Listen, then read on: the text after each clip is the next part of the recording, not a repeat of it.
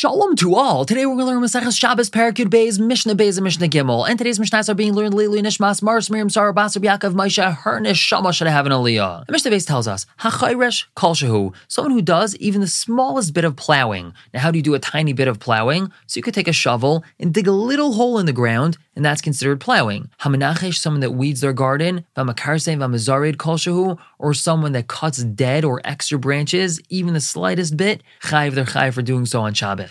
Now, why is that? So a person's Chayiv Chayresh, plowing, even the smallest amount, because if he makes a tiny hole in the ground, he could plant one seed in it. So that's a sufficient enough plowing to be Mechayiv him. And weeding something or cutting dead or extra branches, he would be Chayiv Zoyreya, he would be Chayiv for planting. Now, even though he's not planting anything, he's helping improve something that's already been planted, so he's Chayiv for that. The Mishnah continues, Hamalaket Eitzim, someone who gathers wood, which means they cut wood off a tree. Imlatakein, if their whole intention is to fix the tree up, cut these branches off because there's too many branches. So Kol Shehain, they're chayiv for even doing the slightest amount. Like we just learned previously in the Mishnah, that's an Isra of Zayreya. They're improving the tree. But Imlahesek, if they're cutting this wood off the tree because they want to use it for firewood, so then they're only chayiv Kedei Levashal Beitza Kala, if they cut enough wood that they would be able to cook an easily cooked egg with it. And what's an easily cooked egg? We've had this previously, that's a chicken egg. And in this situation, they would not be chayiv for Zayreya because they're not trying to improve the tree.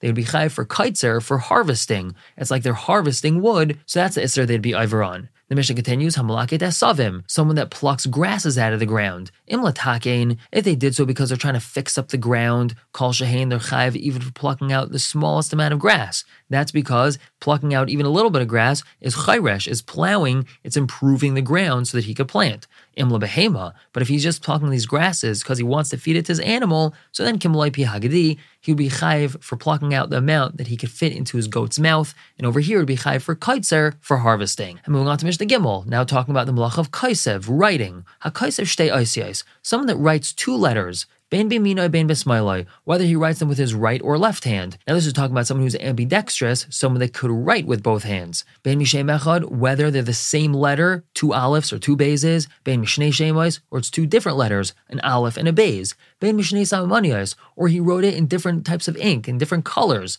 B'chal lashain, it could be he wrote it in any language. Chayiv, a person would be chayiv for writing these two letters. Rabbi Yossi says,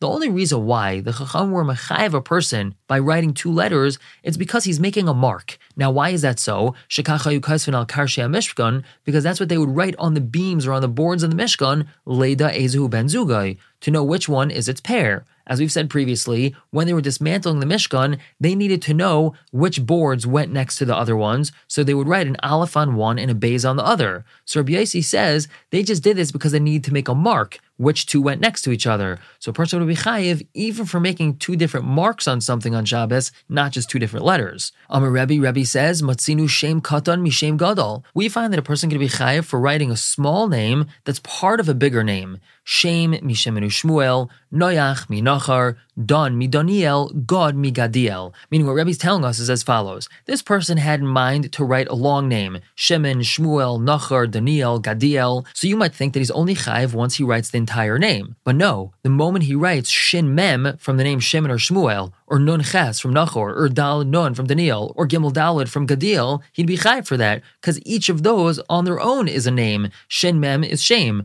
Nun Ches is Noach, Dalid Nun is Dun, Gimel Dalid is Gad. And since he managed to write something chashav in just those two letters, even though he didn't have intent to write it, he would still be chayiv for doing so. We're going to stop here for the day. Pick up tomorrow with Mishnah Dalid and Hey. For now, everyone should have a wonderful day.